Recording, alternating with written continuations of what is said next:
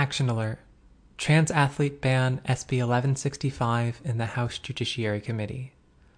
Act today to stop anti-trans legislation targeting Arizona's kids.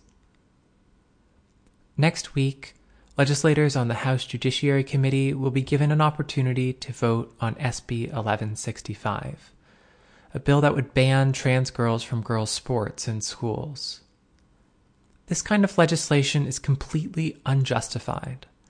Trans girls deserve the same opportunities as every other girl, and that includes the opportunities school sports provide to develop confidence, to build friendships, and to feel empowered. It's important to be clear that only a small number of trans kids participate in sports. SB 1165 is a cruel and unnecessary bill targeting a tiny minority of student athletes, but it would have drastic, unintended consequences for all girls.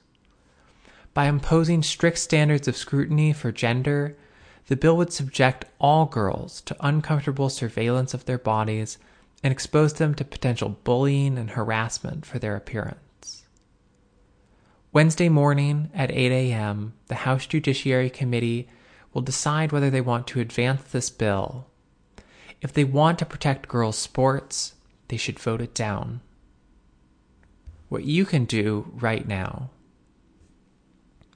Testimony will be extremely limited in the committee meeting, but you should still register your opposition to the bill in request to speak. There's a footnote which reads, "For more information on request to speak, check out our legislative guide," and there's a link to equalityarizona.org/legislature. In the next week, one of the best things you can do is to contact members of the committee directly to explain what this bill would mean for girls' sports and to ask them to vote against it. Then there's a list of the members of the House Judiciary Committee. I'd recommend checking this out. You can go to equalityarizona.substack.com. Also on the agenda, SB 1138. The Pace Amendment to SB 1138 has significantly changed the stakes of this bill, but it would be wrong to say that it's completely in line with the standards of care for minors as established by medical experts.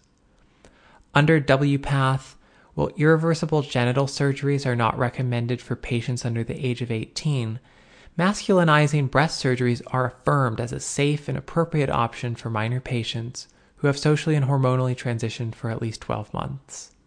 In its current form, SB 1138 bans all surgery indiscriminately.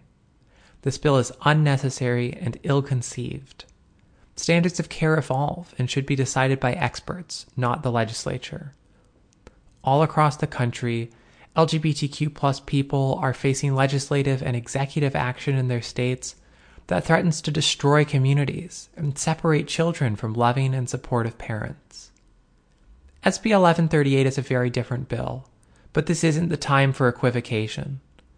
This is a moment for Arizona's leadership to make it clear that trans children and their families are welcome, valued, and protected by our laws.